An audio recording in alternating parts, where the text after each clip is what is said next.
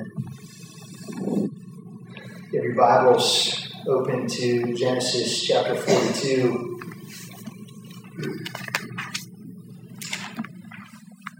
The title of this evening's message is Sorrow Through Testing. Sorrow Through Testing.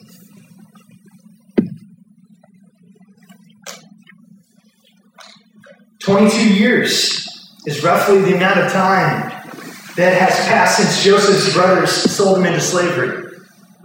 22 years. Nearly a quarter century, over 2 decades. That's 264 months, 1,147 weeks, and over 8,000 days that these brothers have lived in the reality of the choices that they've made. The brothers' conscience have been seared as they have settled into this new norm of living life in the shadows of an envious and murderous heart. 8,000 days. Wow. It's a lot of time, isn't it? But time has a way of diluting the potency of sin, does it not? We say that one more time. Time has a way of diluting the potency of sin. Think back in your own life, a sin that maybe you let hang around a bit too long. Maybe days, maybe weeks, maybe months, and maybe even years or decades, similar to the brothers here in chapter 42. Don't we kind of lose the sting of that sin, the potency or the impact of those choices? It just kind of evaporates away as we settle into life. Have you been there? This is human nature. We plot, we scheme, we act, and in denial, many times we feel like we have won in regards to our choices and our sinful behaviors. It's at that point that complacency can set in. We seemingly have gotten away with our sinful choices. There is no external exposure. Looking over our shoulder for a few days or a few weeks. Wow. This isn't so bad. Got rid of our brother. That annoying brother with all these dreams and this proud spirit about him. We got rid of it. And they settle into going back to tending the flocks.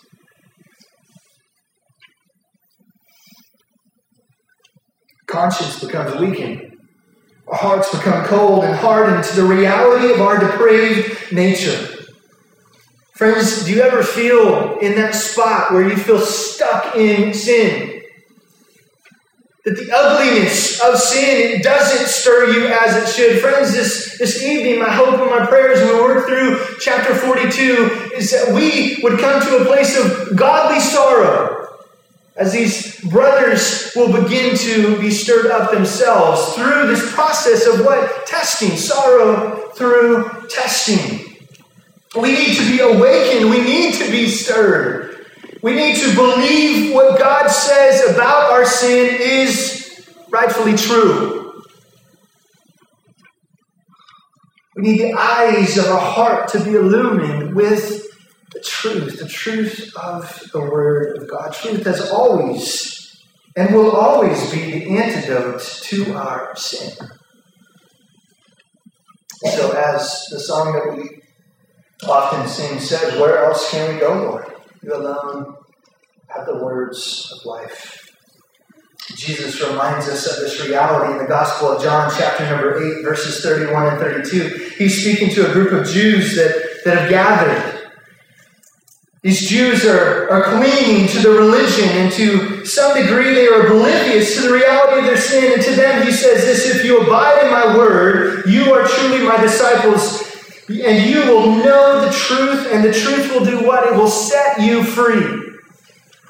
The truth has the power to set us free from the stranglehold of sin.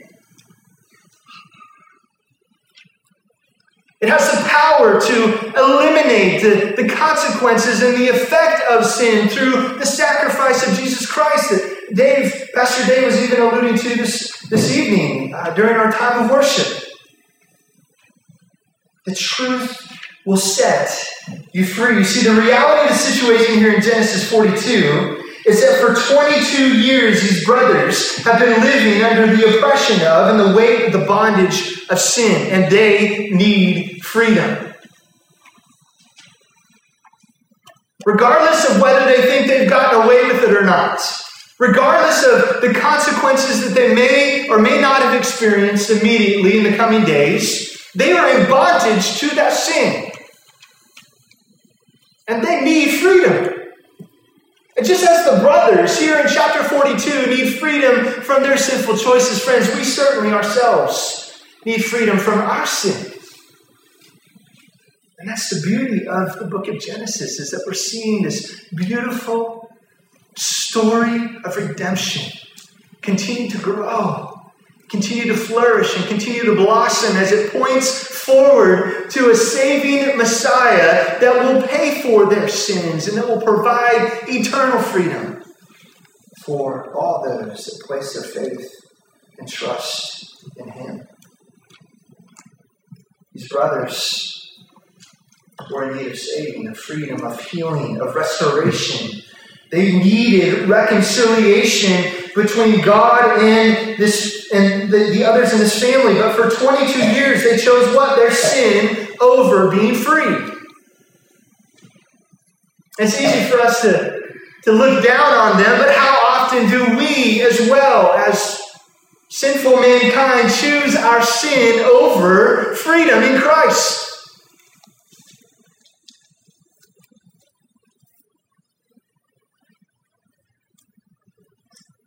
Were these brothers? These brothers represented here in Genesis 42, they were the descendants of the covenant promise. They were from the line of Abraham, Isaac, and Jacob. And here they are in chapter 42, sitting around, staring at each other, doing absolutely nothing but living in the defeat of their sinful choices. If this doesn't paint a picture of the consequences of sin, and the impact it can make in lives and relationships, I don't know what will. This brings us to the big idea of our text this evening, is this: God often uses difficult circumstances and testing in the life of His people to expose sin and draw us to repentance. One more time. God often uses difficult circumstances and testing in the life of His people to expose sin and draw us to repentance. So this evening we're just going to look at 3 different ways that God uses circumstances in the life of Joseph's brothers to start the process of bringing them back to an awareness of God's plan. And these 3 different ways that we observe in Joseph's brothers, they will still be true even for us, for our life, and for the day that we live in. So we could say these are somewhat universal or timeless truths that God will use circumstances in the life of His people. The first way that God uses circumstances is this: God uses circumstances of life as a means to reveal His plan. So God uses the circumstances of life as a means to reveal His plan. Before we dive into the granular detail of the text, I want to make note once again concerning the sovereignty of God. I can't promise that it will be the last time, but we have to lay that foundation yet again. I won't say it one more time. Yet again. We see here, again, in this Joseph narrative, we see the sovereignty of God just saturating the story. And again, we've called out the danger to not put Joseph up on a pedestal and to try to be like a Joseph, but rather to remember that it is God who is working. It is God who is leading. It is God who is enabling Joseph in these stories. Amen. God continues to be the overarching authority in all circumstances, the dreams, the interpretations, the unfolding of those interpretations into actual reality, the appointment of Joseph into leadership, the years of plenty, the years of famine, that famine reaching hundreds of miles away, the word spreading to Jacob here in chapter 42, that there is grain in Egypt. The brothers journey to Egypt, Joseph recognizing these men as his brothers. Joseph's brothers not recognizing Joseph as their brother. Joseph testing his brothers and so many other details that I didn't mention in that little flurry. God is sovereign in all of those things. It's not Joseph masterfully choosing or selecting these things.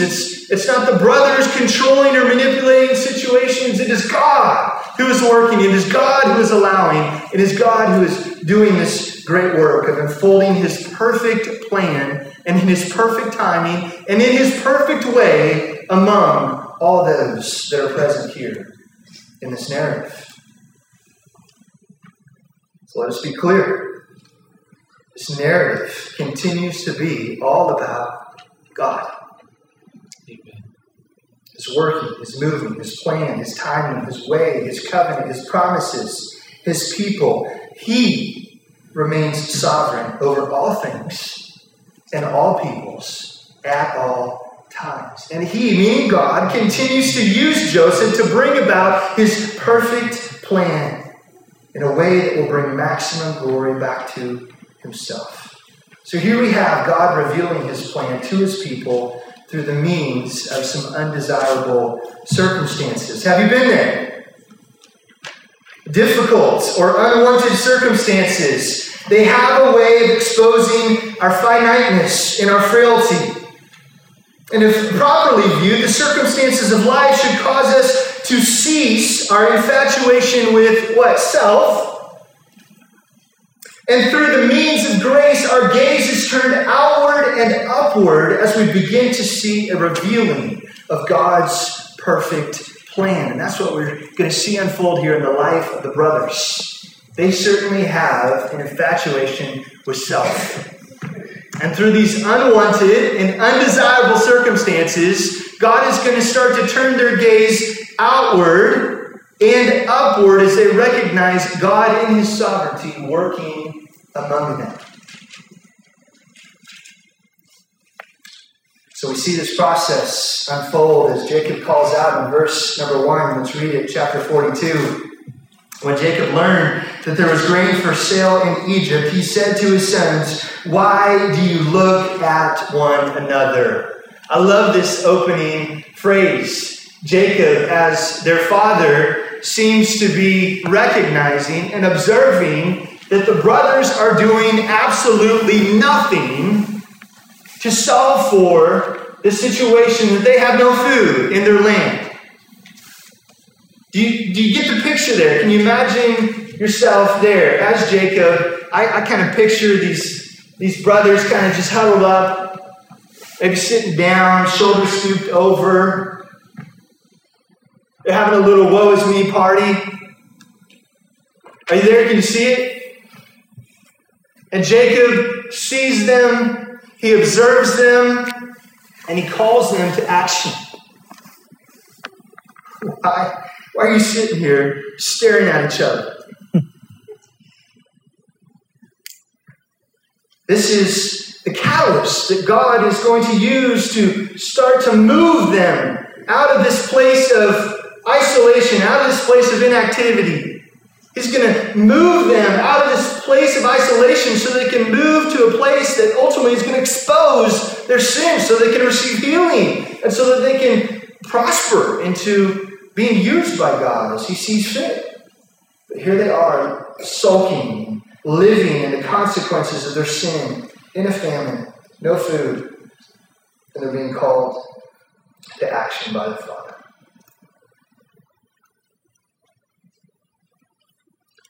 He attempts to stir them up by appealing to the most basic essentials of human nature, which is what? Self-preservation.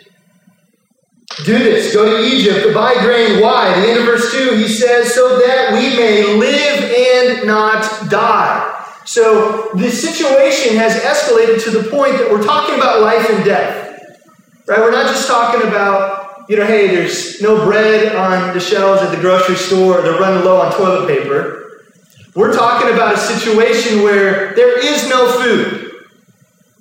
And if we keep doing what we're doing right now, which is sitting here staring at each other, we're not going to live. We're going to die. So there's a sense of urgency, and Jacob is attempting to stir them up through appealing to their life and their future living, right? And so here we have in verse number 2 that we may live and not die. So God right here is beginning to reveal to them his plan that has been in motion now for 22 years. He's beginning to reveal to them that he has been doing what he is doing, but they are not yet in a place to realize it or receive it. So what does God do? He continues to use these difficult circumstances to draw these brothers to a point of need. So the fact that the brothers are sitting here staring at each other is in no indication of God not working, right? Because what has God been doing the last 22 years in Egypt? He's working in Joseph's life. He's connecting all these circumstances and these dots. He's given additional dreams and interpretations. There's been some waiting. But God has been faithful to Joseph. And he's raised him up to this point of now overseeing this entire disaster relief operation, if we can call it that, for the entire world. And so Joseph is the man that God has chosen to use. But guess what? God wants to layer in these brothers. He doesn't want them to sit on the sideline. He doesn't want to cast them away as too far gone, as leftovers, as broken, damaged goods. God desires to be in relationship with his covenant people. And as such, he is drawing them back to himself.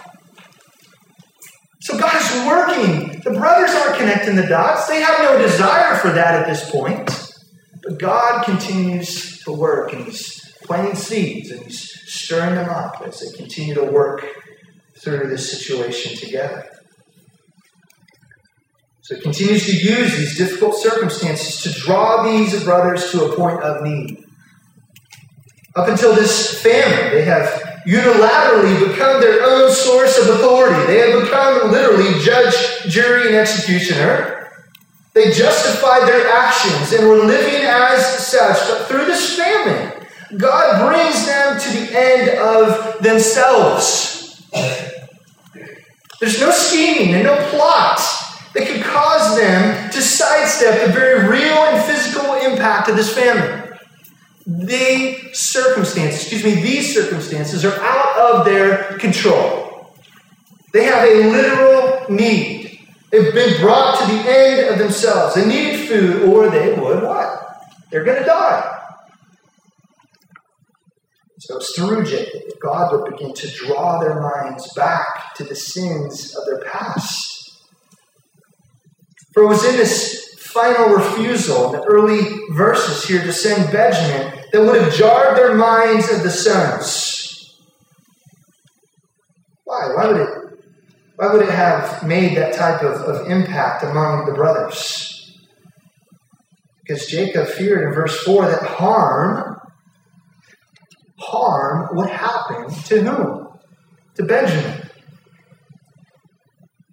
I don't know about you, but if I'm a brother who thinks that I have committed murder of an earlier younger brother, and my father says, I'm keeping Benjamin back because I don't want harm to come to him, I'm filling in the blanks, like harm came to Joseph, my mind as a brother would have been drawn back to this reality. I'm assuming by human nature that potentially memories, flashbacks, and other emotions were sure to have flooded these sons' minds as they were reminded yet again of their sins against Joseph. This would be, as we read the story, no doubt a providential seed that God would use in future interactions to awaken their hearts and draw them to a place of repentance. Friends, I don't know about you, but is this not true for us today? God allows for and even uses difficulty to bring us to the end of ourselves. And it's there that we can truly value, receive, and embrace God's grace in our lives. We're going through a book in our life group called The Imperfect Disciple by Jared Wilson. We're coming up on our last chapter in that book. But Jared Wilson, in our most recent life group gathering, he pointed our attention to 2 Corinthians chapter 12, verse 9. In that passage, context, Paul is calling out his thorn in the flesh. If you remember that, 3 times he prayed to the Lord that would be taken from him. But what was his answer from the Lord? It was this: my grace is sufficient for you, for my power is made perfect. Christ's power in the life of his believers is made not stronger or better, not okay. It is made perfect in what? Weakness. The power of Christ working in our lives and in our world is made perfect in our weakness.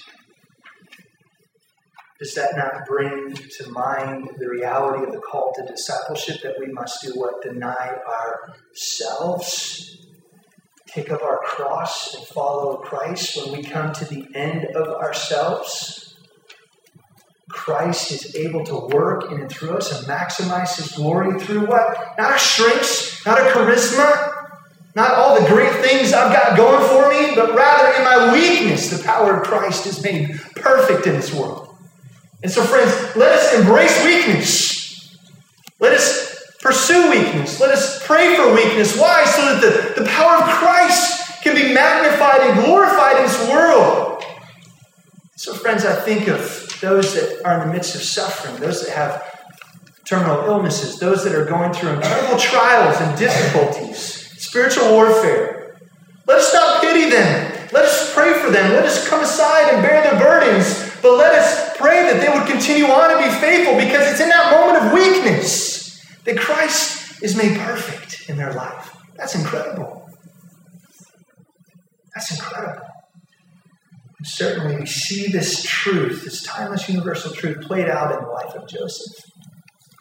And as these brothers come to the end of themselves, we're going to see this power of Christ, the power of God working in these brothers' lives as they come to the end of themselves. So the point of application for us in these first few verses is that we should be on the lookout for God's revealed plan in the midst of life's difficult circumstances. For God will often work to bring us to the point of awareness through the vehicle of difficult circumstances. And it is Grace that will continue to sustain us no matter how long or how severe that season may be. His grace is always sufficient.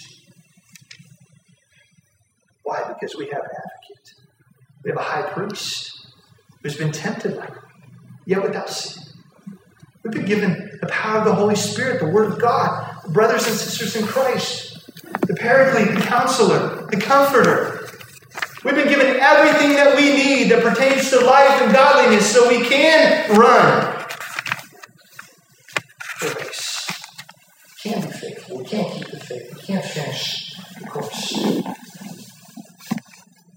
So point number 1 is God often uses circumstances of life as a means to reveal his plan. He's moving them to a point of inactivity, to a point of grumbling and complaining, who knows, to a point of just nothingness, just sitting there staring at each other. He uses circumstances of life to start to reveal his plan, to move them from one place to another.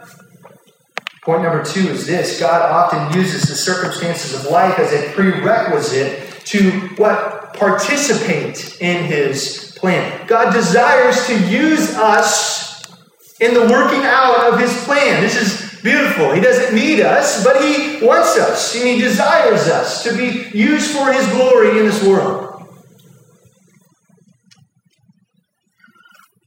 So under the sovereignty of God, the brothers of Joseph heed their father's admonition. They journeyed to this foreign land of Egypt, and lo and behold, verse 6, look at it there. Now Joseph was governor over the land. He was the one who sold to all the people of the land. As Pastor Dave pointed out last week, by land, we mean the entire known world.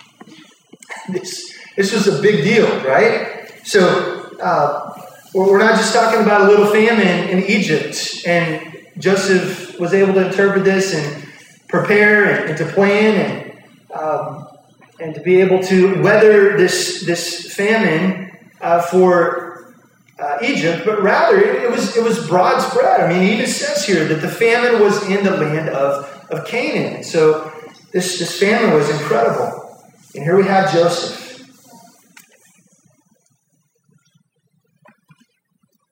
God alone has worked in miraculous ways to take an unwanted and rejected brother, humiliated and shamed, and ultimately sold for a bag of money. God has taken this man from a point of humiliation, and what has he done? He has exalted him and appointed him over this entire operation for the entire known world.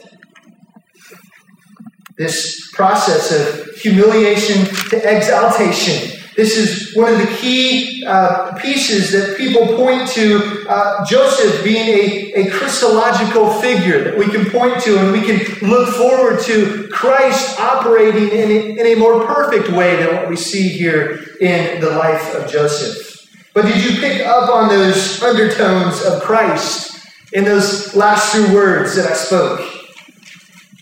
Does your mind think of Philippians chapter number 2 with expectation and hope? For it's there in chapter 2, verses 6 through 11, that we see this same pattern of humiliation producing exaltation through the power of God the Father.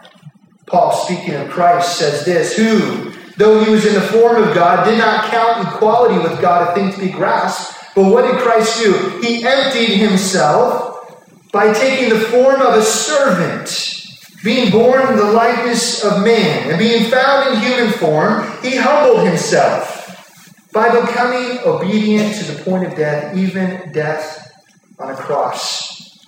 And therefore, God has highly exalted him and bestowed on him the name that is above every name, so that at the name of Jesus every knee should bow in heaven, on earth, and under the earth, and every tongue confess that Jesus Christ is Lord, to the glory of God the Father. We say amen to that. Humiliation to exaltation. This is the story of Joseph, foreshadowing the life of Christ in the days to come.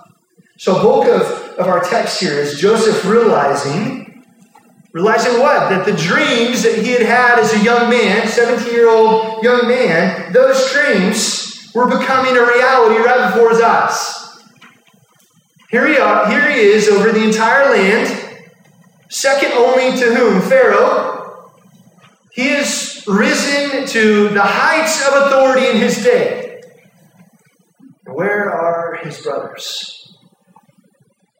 Leaving the land of Canaan, with their proverbial tails between their legs, defeated, without hope, coming to nobody else but the brother that they had cast away and attempted to murder.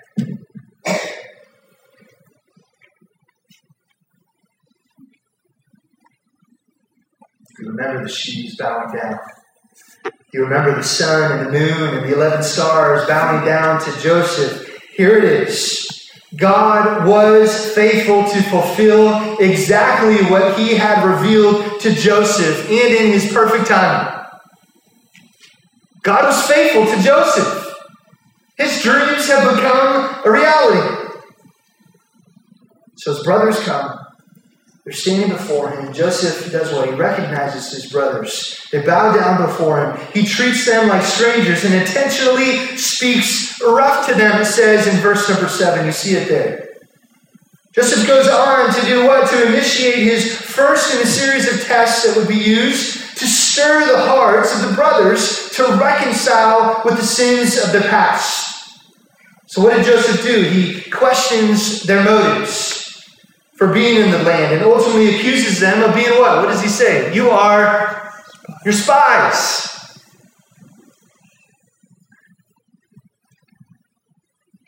The brothers, what do they do? What do they appeal to? The brothers swear by their honesty in verse number 11. A little irony there, is it not? That they would appeal to their brother that they attempted to murder on the grounds that they are honest men. Joseph, just believe us. We're not spies because we're honest. Joseph has a hard time believing that. Regardless, these men, these brothers, they insist that their motives are pure. They describe themselves as 12 brothers from one man in the land of Canaan. Verse 13, the youngest is with Jacob, and one is what? No more. So they've completely written off the potential that Joseph is alive. And here he is standing among them as their authority.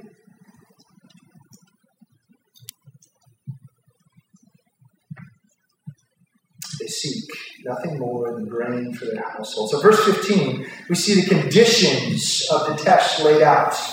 They're to go and get the youngest brother, Benjamin, and bring him back to Egypt as a testament to their truthfulness of their story. Joseph will keep Simeon in prison until they return. They're all thrown in jail for 3 days, and it's here that God, under the incredible weight of these circumstances, really begins to break through their hard hearts. These brothers, for the first time in decades, we begin to see just a spark of remorse for what they have done. So it's important to note here, though, as we consider the test that Joseph placed forward to his brothers. What was Joseph's motive?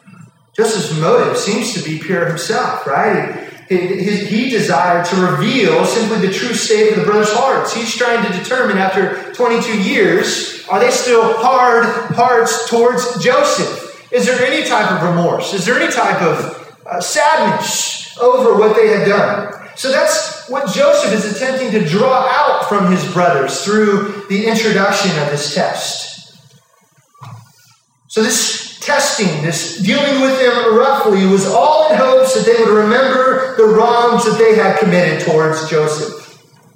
On the surface, Joseph was stern and direct, right? We see it there through the context of the verses that we read. But underneath all of that was a tender disposition and love and affection towards his brothers. We see this in verse 21. But his brothers, unaware that Joseph could understand them, they admit that they are guilty. Look at me, verse 24. What was Joseph's response? He turned away and he wept.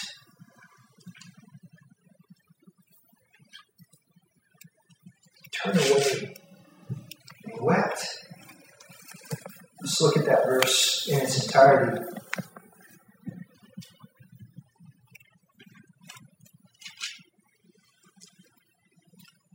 Verse 21, then they said to one another in truth.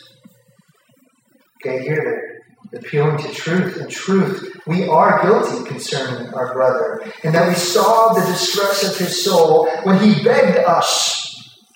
I don't know about you, but can you put yourself in that context? You've got 10 brothers. You've got Joseph there. He's literally begging them. He's begging them to stop. He's begging them to withhold this judgment.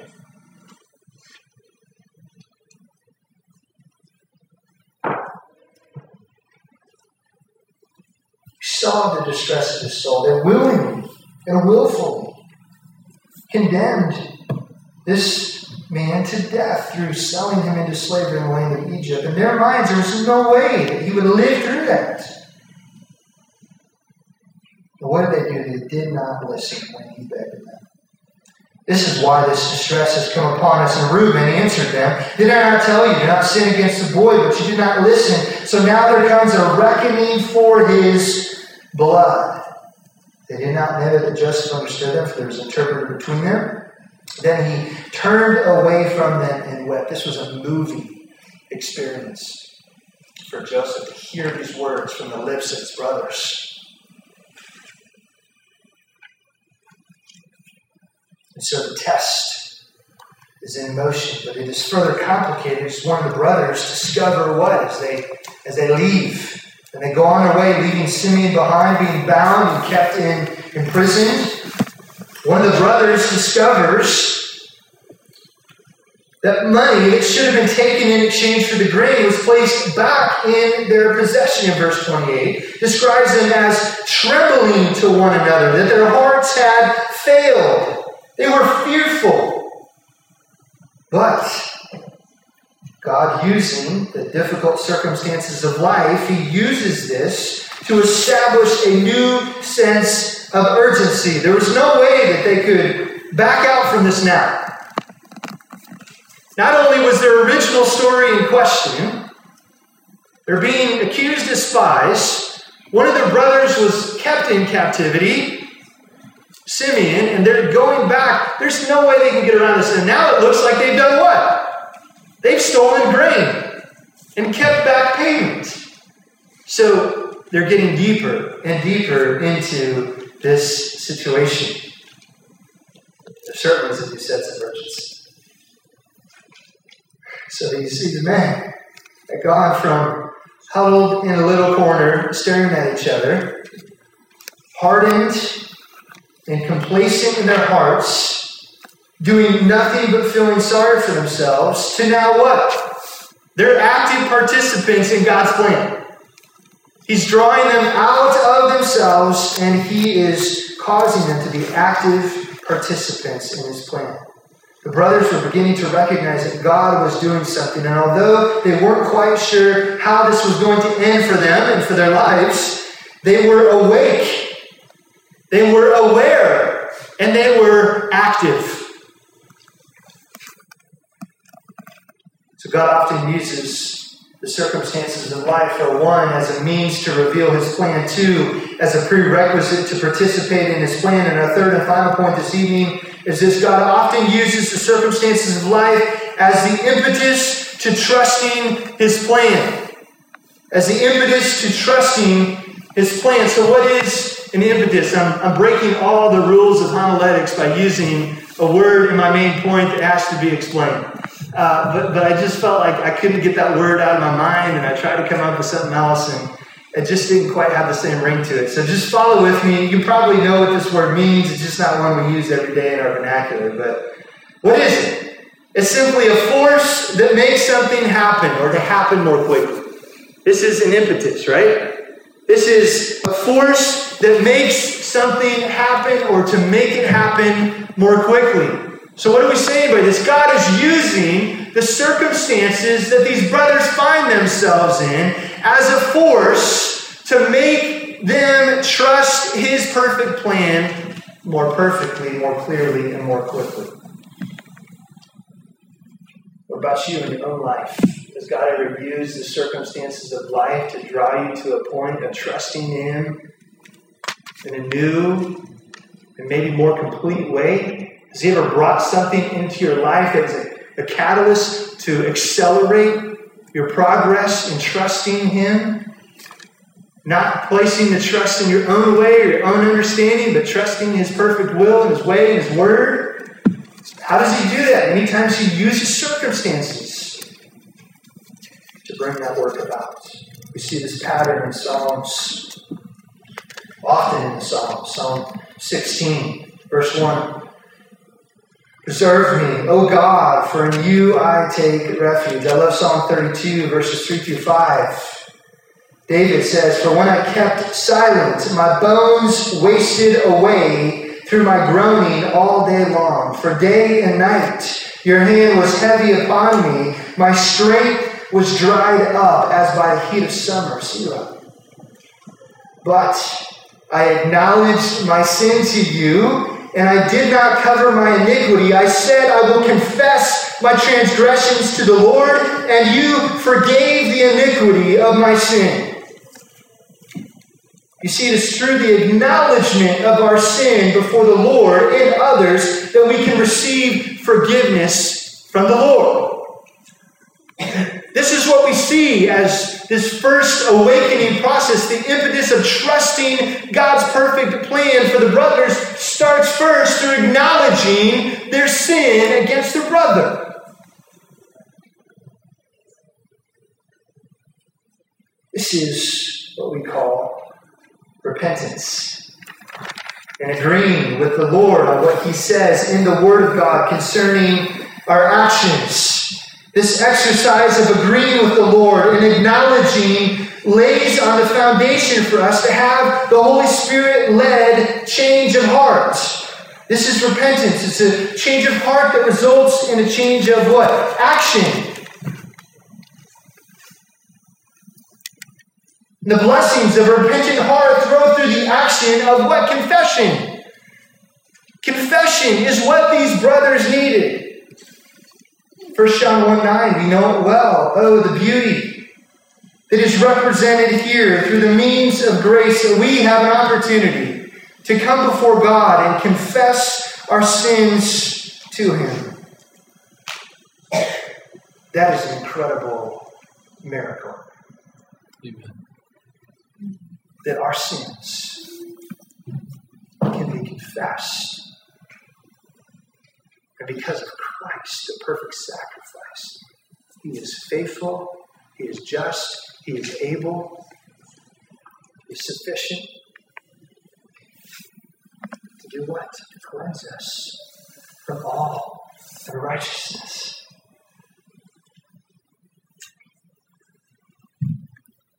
So the brothers are getting there.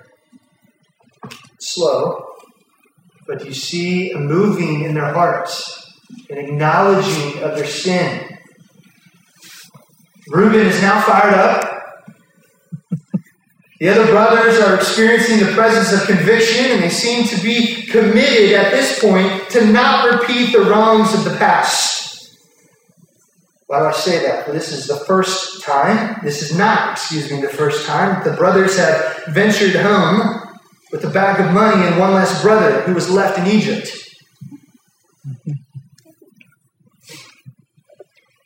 This could be a repeating of a similar story.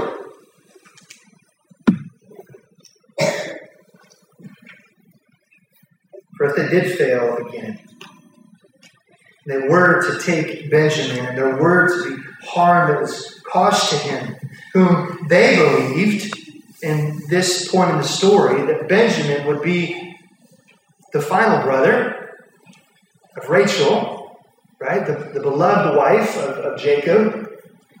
What would this cause? What harm would it cause? Well, Jacob reminds them through this Hebrew figure of speech in verse 38 that it would simply be the death of him. He could simply not go on living if Benjamin were to be gone. Now, that's, again, probably some really bad parenting on behalf of Jacob, because he's certainly playing favorites again. We certainly wouldn't advocate for that in our parenting seminars, to follow the pattern of Jacob here. But regardless, Jacob can't imagine going on living if Benjamin were to be gone. So it's here that our narrative seems to end, right, for chapter 42. But it's also here that we truly see a spark of faith and trust in a sovereign God that will continue to grow and flourish into a beautiful story of reconciliation that God will use for future generations to come as we see God's perfect plan of redemption continue to unfold. When we think all hope is lost, God is there at His work. He's still redeeming. None of us, no matter how far we have strayed or how severely we have sinned, are out of the reach of God's grace. Friends, this has to be a takeaway. out of chapter 42 that these brothers have committed the most heinous and horrible sins. They have hated a brother. They have deceived a father. They have attempted to murder and take care and snuff out a life, an image bearer of God.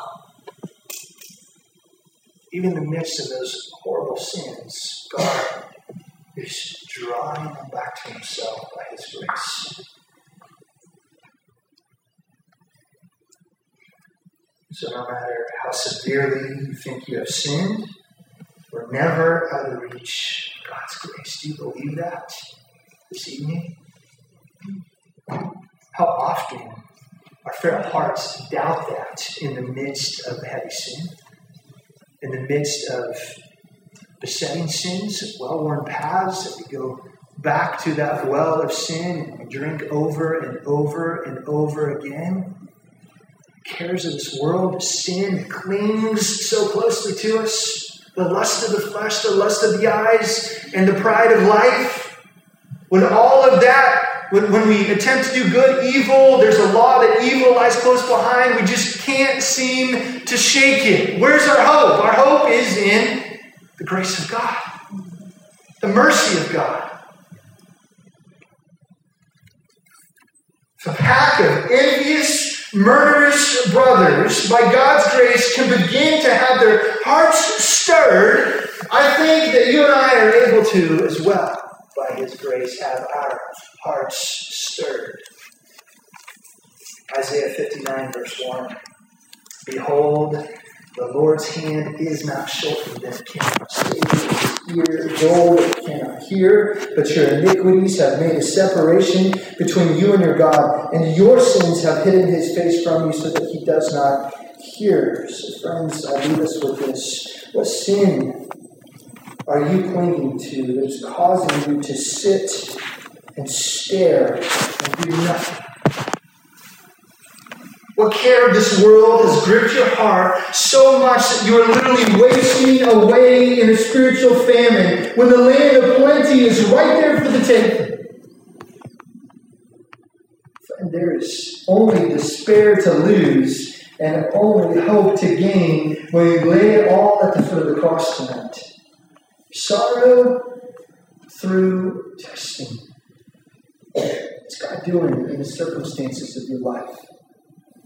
Have you just fallen into despair, stuck your head in the sand and your fingers in your ear and said, la, la, la, la, la, and you're just checked out? God's calling you to wake up, to be stirred up, to be aware and to take action. If we draw nigh to Christ, he will draw nigh. Don't run from it. Don't avoid it, but simply lean into it and see what God has for you there. Circumstances of life, he's working. Let's pray. Father God, we thank you this evening for your own throne. You're sovereign and in control. You desire to work on this. So I pray that somebody here is holding on to sin, struggling with sin, is grappling with sin, that seems to be hopeless in the midst of their sin. Father, I pray that they would be stirred up, that there would be maybe an impetus of their faith and trusting your perfect plan, and that we would see you for who you are, that we would gaze into that empty tomb and we would remember that Christ has defeated sin right now, and that there is a victory waiting for us, for all those that call on the name of the Lord will be saved. Father, I thank you that we can run to you and be safe. Pray that we would experience just that restoration that the brothers here in chapter 42 are beginning to see and feel, and will come to full fruition in the coming chapters. I pray that we would continue to be excited about seeing your plan of redemption unfold in these pages, God, because the story of redemption here is our story of redemption. Beautiful thing is, Father, that you continue to strive after and to run after and to draw men and women to yourself. You desire to save a remnant. You're still in the business of saving souls, Father. Thank you for that. For not giving up on us, but for loving us, pursuing us. Father, we pray that we would be changed now as a result of hearing the word, but I pray that we would not just be hearers, but we would be doers of it. We would take action, we would pray, we would confess, we would repent, and we would be restored in a right relationship with you. Even tonight, Father, I pray that we do that work. We thank you in Jesus' name.